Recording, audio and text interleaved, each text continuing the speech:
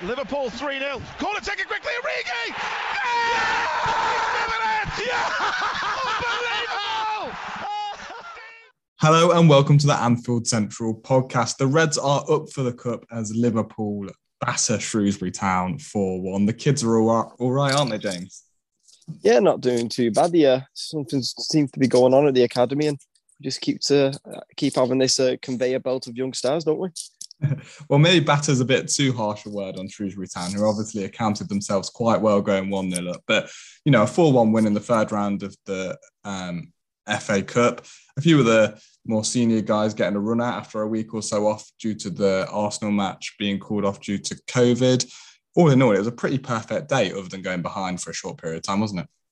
Yeah, it was. It wasn't too bad of a performance, and obviously it's a good result to go through. But I think it's always a bit of a struggle when you're embedding so many young players into the starting 11, and everyone's trying to get. I mean, you got Gordon, you got Bradley, you had Wootton up front, and then you had Dixon in central midfield as well. So there was a few youngsters in,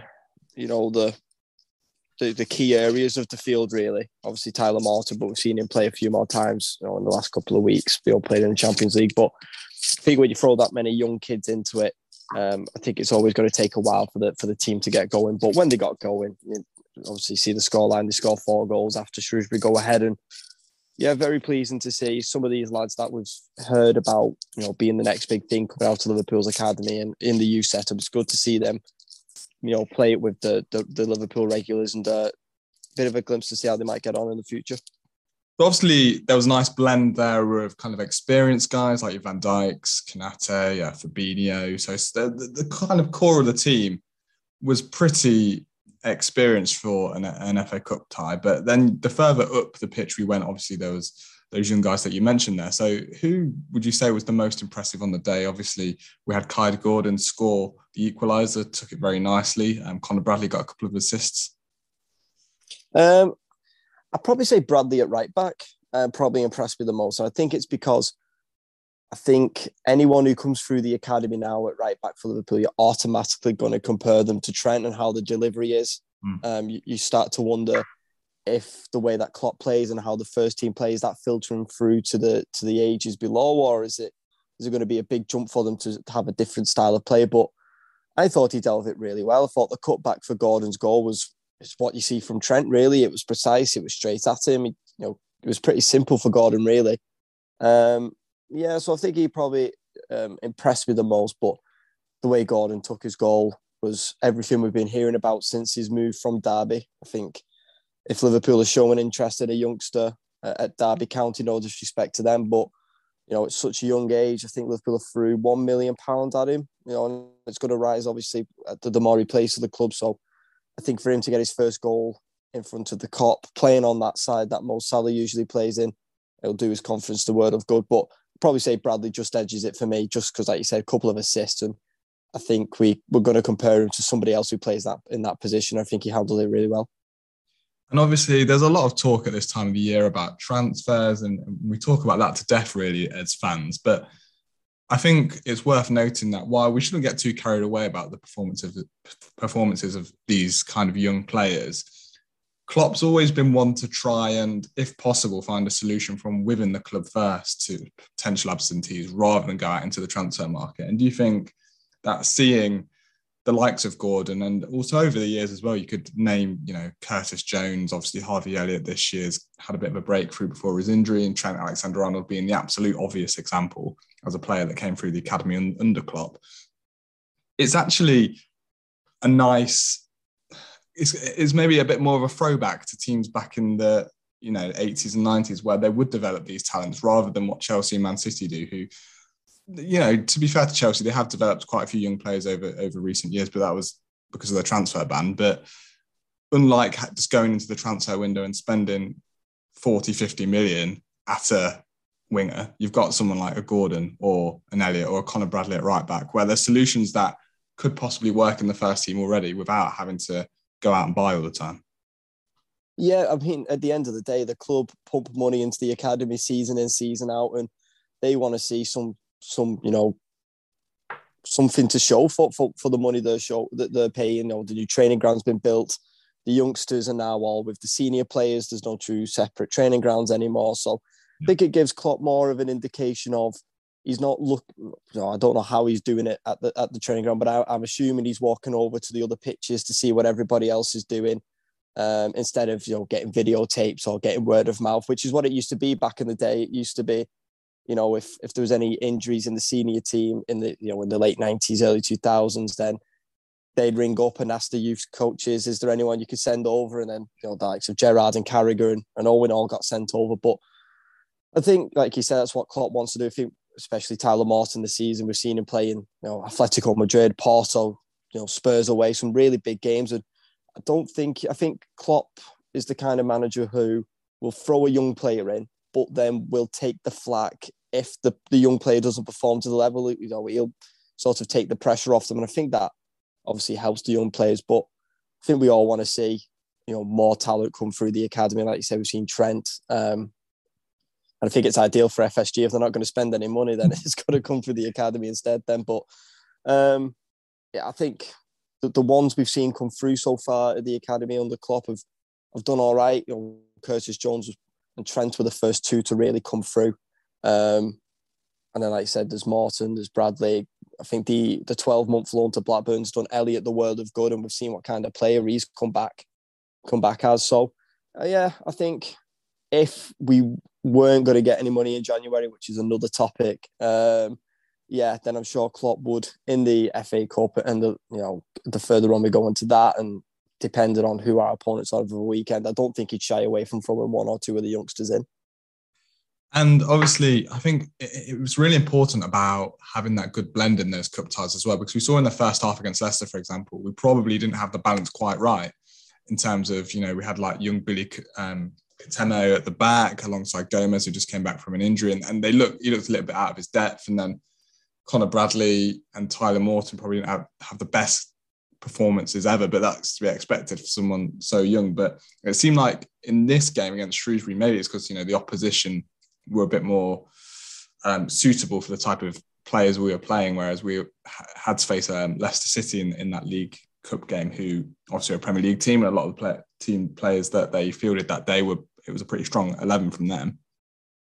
So I think that how important that blend is in these cup ties is integral to getting a positive result, and also letting these guys go out and display what they can do. If they have the likes of Van Dijk and Fabinho alongside them, it doesn't matter so much if they make a mistake, because they've got those experienced players next to them who can kind of guide them through the game, if that makes sense.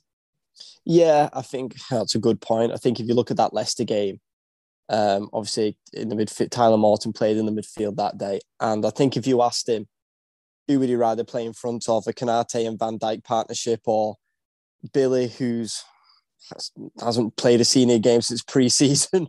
Yeah.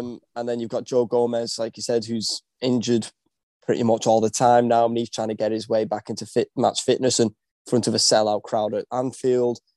I do think there are certain games that are perfect for throwing the younger players in, and I think that this is the time, because, no disrespect to the youngsters we've got, but if we were going to send them out on loan, Shrewsbury is sort of where you send these players, you send them into League One and League Two to get that experience of playing in, week out, midweek, weekend, and going up against players who are just going to knock you to the floor, and you've got to get yourself back up again. So, I think if they were going to go out on loan, to be playing a team like Shrewsbury week in, week out. So I think that's really good for them to get that experience. But like you said, I think it's who you're playing against. I think the Leicester game came a little bit too soon for some of them in their careers. Maybe that's because they haven't played enough senior football, or injuries, or whatever. But I think Sunday afternoon was the perfect occasion for the youngsters that we did play. And next up in the FA Cup is obviously Cardiff City at home, so a Championship opposition. But you probably expect a similar kind of lineup in that one, and another opportunity for these guys to again come in and show what they can do, because that ties at the start of February, so it's only less than a month away now. That time of the year is probably we're going to have Premier League fixtures to contend with, as well. So it'd be a nice break for the senior guys to have a bit of a break, as well as the Salah and Mane may not be back from AFCON at that point, because it's not far away now. Yeah, it depends how far along Senegal and Egypt get through to the African Cup of Nations. I think Senegal scraped a 1-0 win today, so they're already top of the groups, expecting them to go through already. But yeah, I think for the Cardiff game, maybe see, instead of, I think there was 5 youngsters playing on Sunday, I think maybe just 2 or 3 in this one. Probably Bradley would keep his place. Tyler Morton would probably keep his, but then and probably Gordon as well. I think we might see Woltman dropped, and then maybe a Firmino play, try and get more minutes under his belt. Jota, try to keep him as sharp as we can before everybody else comes back. But yeah, I'd certainly expect 2 or 3 of them youngsters to play again. And Cardiff again, they're a team who ended the Championship pretty well last year. They've had an awful year this year. I think Mick McCarthy got sacked pretty early on in the season, so it's not been their greatest seasons to date. But again, they're a big, strong team, and it's just a case of putting the young lads in and seeing what they're made of. It's the cutthroat business of football, and you've got to work out who you want to keep, who you can sell, and who's got to take the team forward. And looking at what we've got, I think there's a few lads who could probably stay in and around the squad. And Bobby Firmino obviously came off the bench yesterday and scored a trademark kind of Bobby goal, didn't he, with that cheeky back heel. He's obviously had a few weeks out with an injury, then he came back, then he got COVID. So it's been a bit stop-start for Firmino in the last few weeks. But just getting him on the pitch and getting him scoring a goal, hopefully that will kind of kick him on now, because in the next few weeks, particularly in the Premier League games against Brentford and Crystal Palace, where we're going to be without Salah and Mane for the AFCON, he's going to be basically one of our main goal threats alongside Jota. So it's really nice to see him in this one, getting on the score sheet and just getting some minutes back under his belt. Yeah, I think he's come back at the perfect time. I think we spoke about it before the Spurs game, saying we'd sort of want him to play some part in that game, and then some of the games around Christmas, because we are really going to be dependent on him. But I was really impressed with Firmino, especially before the injury. When he came off the bench, he was looking bright. When he started, especially that United game, where he was the one who played the ball through to Salah, and then he just knows where everyone is around him. And I don't think there's anyone like him in the Premier League, and I've certainly never seen a player like him for Liverpool before, in the way he presses and brings links the midfield to the attack. So it's always good to see him on the score sheet. And he went on a run of games where he was coming off the bench and he was scoring, or he was starting and he was getting scoring goals. So obviously we still don't know anything about Origi, whether we're keeping him, whether we're selling him. We don't know when Minamino's back. So you're just putting all your eggs in 2 baskets of Jota and Firmino, really. And just before we move on to something slightly more unpleasant in this fixture, and what's kind of been a bit of a theme for Liverpool and what I've had to deal with in the last few weeks, Max Woltman, who started up front for Liverpool against Shrewsbury, and Tyler Morton also started in the midfield, and these two have grown up together basically. They've known each other since primary school. They came through the academy together, and it's just a very wholesome story, isn't it? Yeah, especially when you see, I think Liverpool put a montage on, didn't they, of pictures of them together. And this what it does go to show. If we've had the Super League that's supposed to have been started, and then that caused an uproar. And I think this now takes you back to what Liverpool Football Club's all about, but not just Liverpool. It's clubs up and down the country. It's clubs all over Europe. Friendships are made in the academy. People make lifelong friends, and it just goes to show that if you put your mind to it and you've got the work ethic, and you're going to succeed, and fair play to them, because I think, especially, no disrespect, but to break through at a top 6 club in the Premier League now is a lot harder than what it used to be. Because you've got £30 million players in every position. So it's huge credit to them too, and the others, but especially them too. And then you see the pictures of, like I said, they're leaning on the wall, and there must only be like 6 or 7, and then you see them, and then they've obviously played at the San Siro together. They've played in an FA Cup tie together. So, fair play to them and to the families for keeping them at it as well. And it's like you said, what you're going to speak about next. You compare that to what's going on with Tyler Morton and Walton. It's heartwarming. Yeah. So obviously we have to kind of cover the next topic, which it's been going on for a little while, if it hasn't it really this season. But the away fans yesterday, the Shrewsbury Town fans, obviously not all of them. There's some fantastic Shrewsbury fans who we've seen on Twitter over the last 24 hours condemning a lot of this. But we had the Hillsborough chants again, the mocking of the obviously the 97 fans that sadly passed away in that tragedy 30 odd years ago now, and also the kind of the poverty chants, the kind of the feed the Scousers, the sign-on chants that, to be honest, this isn't even a new thing really. I think Liverpool fans, we know that this has been happening for years and years. Whenever Liverpool go to different parts of the country for away games, or when away fans come to Anfield, they quite often are singing these chants that are mocking poverty and the Hillsborough disaster. And it just seems to have reared its head a little bit more over the last few weeks. I'm not sure why that is, but obviously we heard it in both games against Leicester City. We've heard it before when we've played Manchester United, and again this weekend against Shrewsbury Town. There were some really unsavoury videos going around on Twitter of Shrewsbury Town fans singing some pretty horrific stuff as they were on their way to the ground. I think that, to be fair to them, the fans who were actually in the stadium, it maybe wasn't heard in there, but there was definitely a video on Twitter of the Hillsborough one in particular going around. And I think it's just got to the point now where in 2022, I know that football is about banter and it's about, taking the mickey out of each other during games and having a bit of a laugh at the other team's expense, which is all fine, which is all part of it. But these type of things really, really cross the line, especially the Hillsborough stuff. The poverty stuff is really pretty gross as well, but Hillsborough in particular is absolutely vile. Yeah, I mean, considering that the drama had just been on ITV for 4 nights, during that week, and you've seen people jump onto social media to talk about how heartbreaking it was and how hard it must be for all the families and all the funerals and all the people who've lost people. To go and do that, it's just pure ignorance. And people are just looking for a reaction, and they'll jump on anything to look for a reaction. So we've had, since the turn of Christmas week, we've had Wolves fans singing about poverty, Leicester fans singing it twice. You've had Chelsea fans singing it. Do you know what I mean? These are, like you said, you're trying to take the piss out of social issues, which isn't funny. It's whichever way you look at it, it's not funny.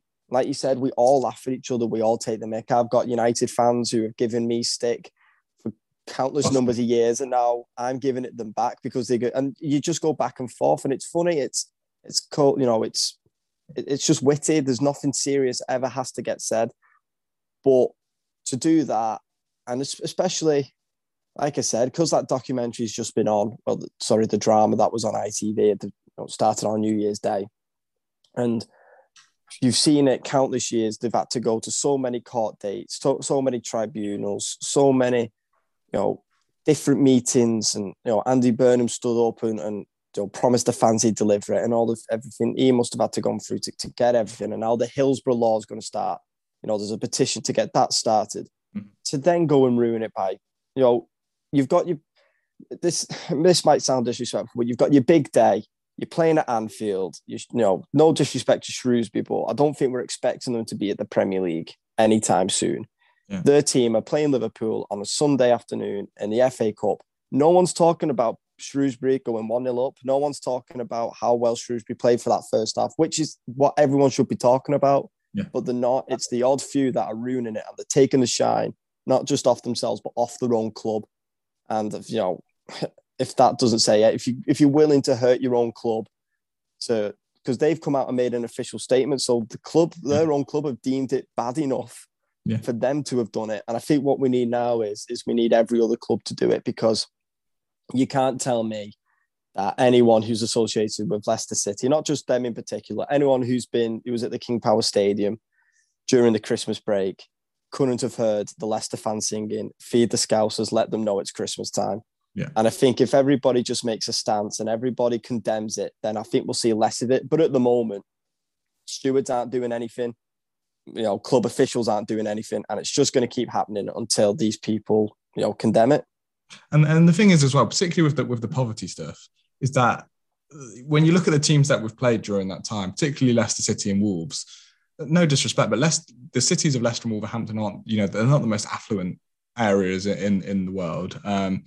They've probably got similar social issues to what is going on in Liverpool and the Northwest as well. Football should be about, like, at its absolute core, football is about working class people going to the game on Saturday with the money they've made all week, and everyone's in the same boat. If you're a Leicester City fan going to watch Leicester versus Liverpool, the chances are you're probably from the same kind of social economic background as a Liverpool fan doing exactly the same thing. So it's not really a dig. It's not really a joke, because you're in the exact same situation. Like, this poverty and austerity that we've seen in the UK over the last few years, without getting too political, it's in almost all cities in the UK. The big ones, Liverpool and Manchester, very similar levels of poverty and austerity. And it's the same in the Midlands with the likes of Leicester and Nottingham, Derby. They're all, it's the same issue everywhere. So instead of directing their, I guess, anger and rage at the people in power, they for some reason use it as a weird point scoring exercise against Liverpool fans. And it does seem to generally be only against Liverpool for some reason. You never really hear it against Manchester United or Manchester City, for example, where Manchester has got similar issues surrounding poverty and food banks and stuff. And the guys at Anfield and lots of other clubs like Everton as well, they've got fantastic food bank campaigns that whenever Liverpool go away, for example, Leicester on that Christmas, over Christmas, Liverpool fans were taking food to Leicester's food banks in Leicester. Yeah, that's where I mentioned the ignorance, because you can guarantee that someone on the way to Leicester or at Wolves when they went at the Molineux to get to their ground, there's a possibility they could have come across someone who was homeless or someone who isn't in a great situation. And they've ignored all that, and instead of helping that situation out or helping that person out in their own city, in their own town, they then decide to laugh and joke for 90 minutes. Well, the laughing and joking for 90 minutes doesn't help anyone. It doesn't help, it doesn't help the game. It doesn't help the opposing fans. It doesn't help your community. It's just people looking for a cheap laugh for 90 minutes. And I don't know what it is, but it's just something against Liverpool fans. I've not heard it so much against Everton fans. I must say, I don't watch Everton much, so I can't say whether it is or it's not. But there just seems to be something about Merseyside as a whole that I think people like jumping on the bandwagon with. And I think this is just where we're coming across this north-south divide, and now it's becoming like a north-east-south-west divide of everyone just sort of always looking for one up instead of acknowledging a situation and trying to help people out. Just try and get one up and just try and get cheap laughs. Try and put it on Twitter, Instagram, TikTok, whatever. Try and get in the likes or whatever, and just people trying to whack the big man. It is pretty pathetic, really. But we'll move on from that because obviously there's a lot more football to talk about, a lot more positive stuff to talk about. So hopefully we don't hear any of that, in the next few weeks. And if so, like we said, Shrewsbury came out with a statement, and Shrewsbury's goalkeeper as well was quite vocal on Twitter against it last night, saying how disgusting it was, and he kind of apologised almost on behalf of his own club. So, like you said, James, if that doesn't show you, then they'll never learn, will they? If they're not going to learn from that. So, we'll fingers crossed in the next few weeks. There's less of that. But next two games for Liverpool on Thursday night is Arsenal at Anfield. This is obviously the first leg of the Carabao Cup semi-final. The second leg will now be at the Emirates. They've kind of switched around because the game had to be called off due to COVID. And then on the weekend, Liverpool will be hosting Brentford in the Premier League. So two pretty big games in the space of four or 5 days there. We won't go into too much detail about previewing Arsenal because we did it all last week. Guys, if you want to go back and listen to that, it made no difference whatsoever because the game was cancelled. But thankfully, in terms of COVID absences, it seems like there was quite a lot of false positives in the Liverpool camp, according to Jurgen Klopp, which I'm sure a lot of Arsenal Twitter are absolutely screaming bloody murder about at the moment. But it seems like it was only Trent Alexander-Arnold who was the only other first team player who has returned an actual positive PCR test. Now, obviously, Trent's our most creative player. We've already got our best attacker away for African Cup of Nations. So in these next two games, Arsenal and Brentford, Trent is going to be a big miss. There's no getting away from it. Yeah, it's going to be massive. Like you said, the way he dictates the game from right back, we've seen him dip into midfield, a few times in central midfield during the games to try and get on the ball as early and as quick as he can. But the training facility gets shut down for over 48 hours, and Arsenal fans still expect the game to go ahead. But there's a completely different story there. But no, it's going to be massive, and you do start to question who is going to come in and play in that right back position now, because we spoke about how well Bradley played, but do you really throw him into a League Cup semi-final and a Premier League game against? Yeah, I know Brentford have sort of tailed off a little bit since they came up, but still a very quick side on the counter attack. So it's going to be a tough one for Jurgen Klopp. I don't know where he's going to go with the right back situation at all, but I think that's why it was key to see Firmino come off the bench against Shrewsbury, because ideally you're going to have to go with those two up top, him and Jota. I think you'll probably either see Curtis Jones or Oxlade-Chamberlain playing on the right-hand side. It's probably Jota will play on the left. That's where we've seen him play mainly for Liverpool and Wolves when he hasn't played down the middle. So especially after the Chelsea game when we said Liverpool are lacking creativity, well, if you're in the midfield, if you take another creative player away who doesn't play in midfield, it's just going to make it even harder, really. But the way Arsenal played yesterday, it could be anyone's game on Thursday. Yeah, and I think Nico Williams, he wasn't involved either, was he, against Shrewsbury? Which I'm not sure if there's been an explanation to that. I don't know if you know, James, but I've personally not seen any kind of no explanation as to why he missed that Shrewsbury game. So yeah, it would probably be old Jimmy Milner at right back against Arsenal, but obviously there's lots of the kind of COVID protocols changing all the time. I think if you return a negative test on day 6 and 7 of your isolation period, you're now able to kind of leave the isolation. So with that in mind, depending on exactly when Trent's test arrived, he may be able to play for Brentford, but I feel like it'd probably be unlikely for the Arsenal game. So we'll have to kind of wait and see on that, really. But looking at the Brentford game in a bit more detail, because we've covered the Arsenal game, as I said, last week, after 3 Premier League games without a victory, we really need to get back to winning ways against Brentford. Yeah, we do. And I think we're probably coming, to a time for Brentford where they got a big result at home against Villa in their last game. I think people started to worry about them getting dragged into a relegation battle because they had a few dodgy results. And Liverpool, people are talking them out of a title challenge because we've similarly had a couple of dodgy results, but it's definitely got to be a must win. And the week after against Palace are definitely going to have to must wins, because everyone's talking about when Mane and Salah come back, but if they come back and we're 15 points adrift of a title race, and there was no point in rushing them back. I think Liverpool now they've got a bit of a point to prove, because I know, especially like we said with the Arsenal fans saying that because there's no Mane and Salah, Liverpool have got no one to cause fear into anyone. They're scared. I think these players now have got to put a bit of a statement out there now and say we can be missing Salah, we could be missing Mane, but we can still put 3-4 past a decent Premier League side. So it's going to be massive for them. I think it's time for Jota to show that he's not just a bit part of that front three. He's a real integral part of that front three. And then there's a point for Firmino to make that. Listen, Jota, this is still my number 9. This is still my position, and you're going to have to work a little bit harder to knock me out of the team when I'm fully fit. So there's a lot of question marks, but you've got to go into it feeling confident.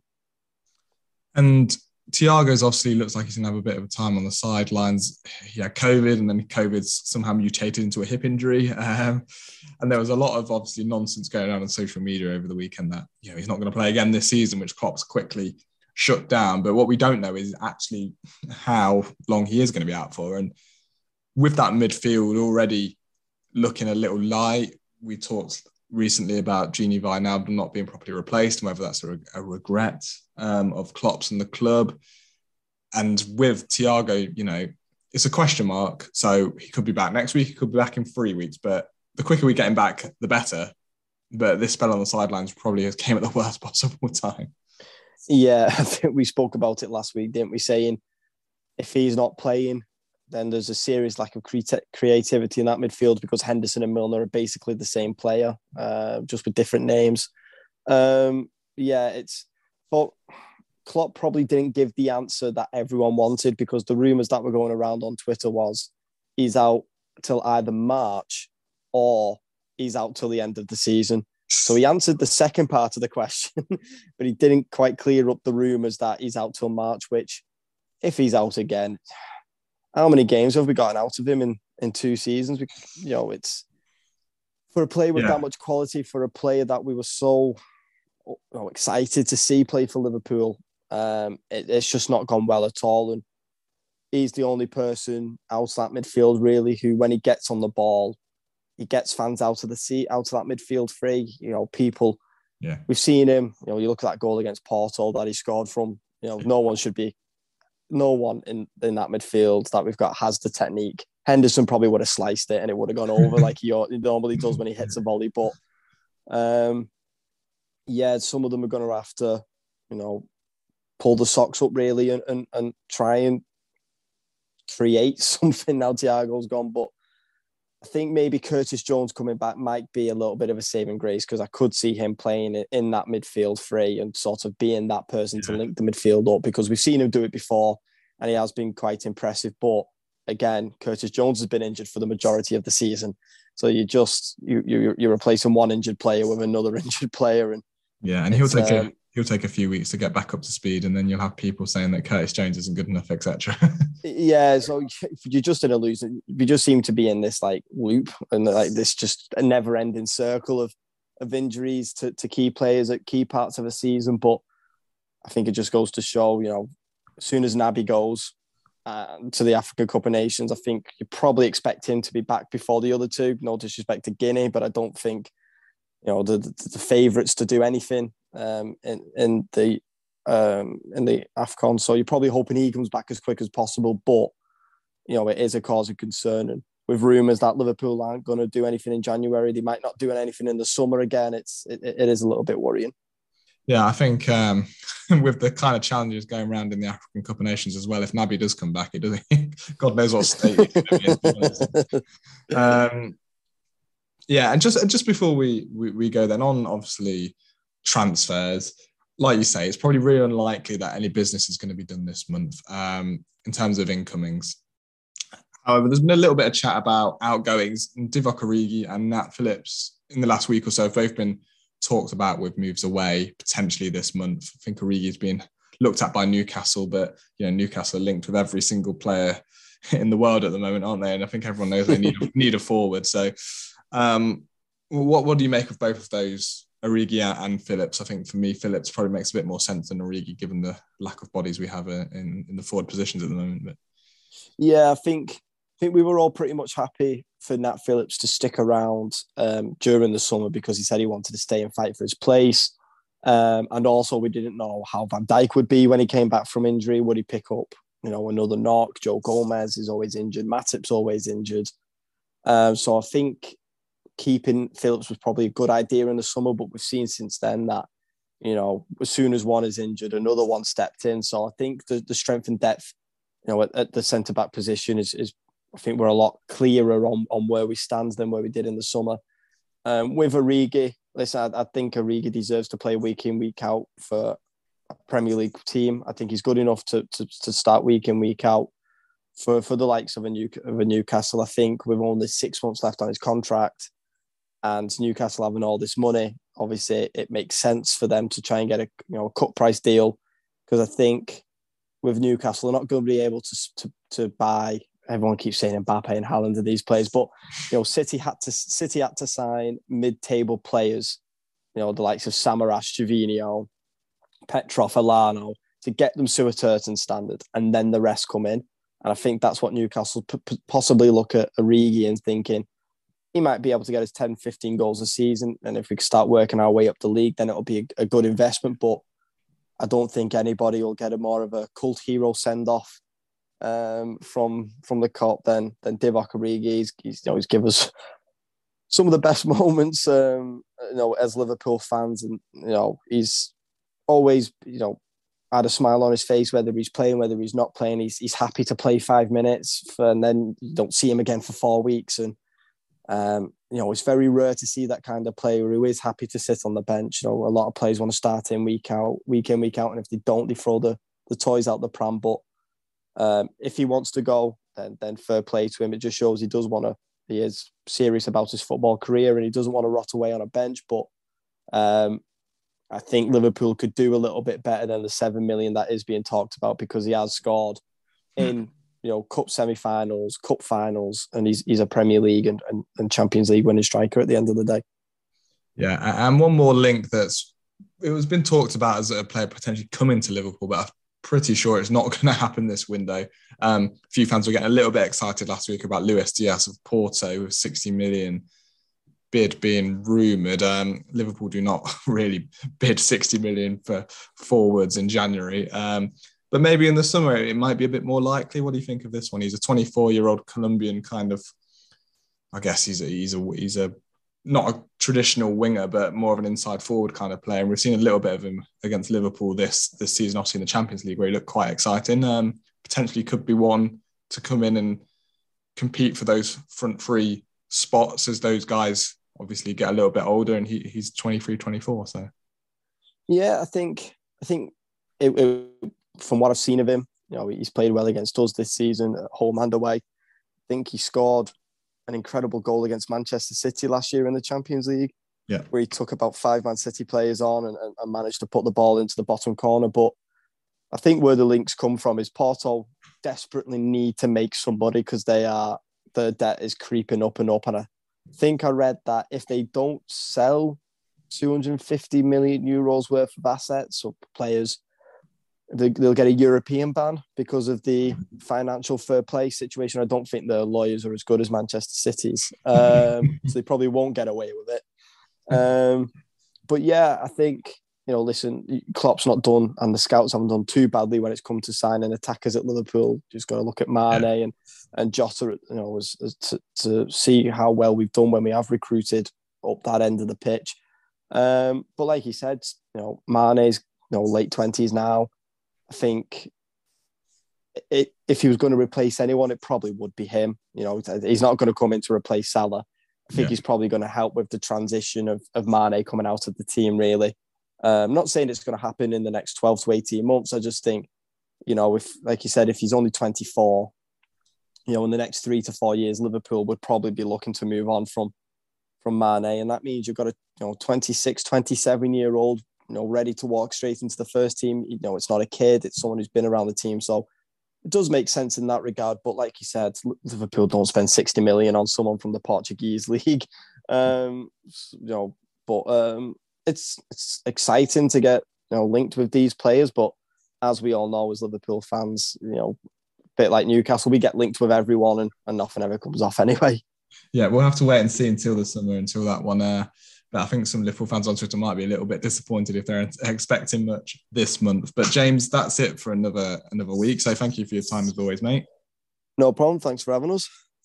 Yeah, and we'll be back next week to discuss all of the latest games and news surrounding Liverpool. But until then, you can get more from us on our website, AnfieldCentral.co.uk, and our Twitter, Anfield_Central. But until next week, thank you and goodbye.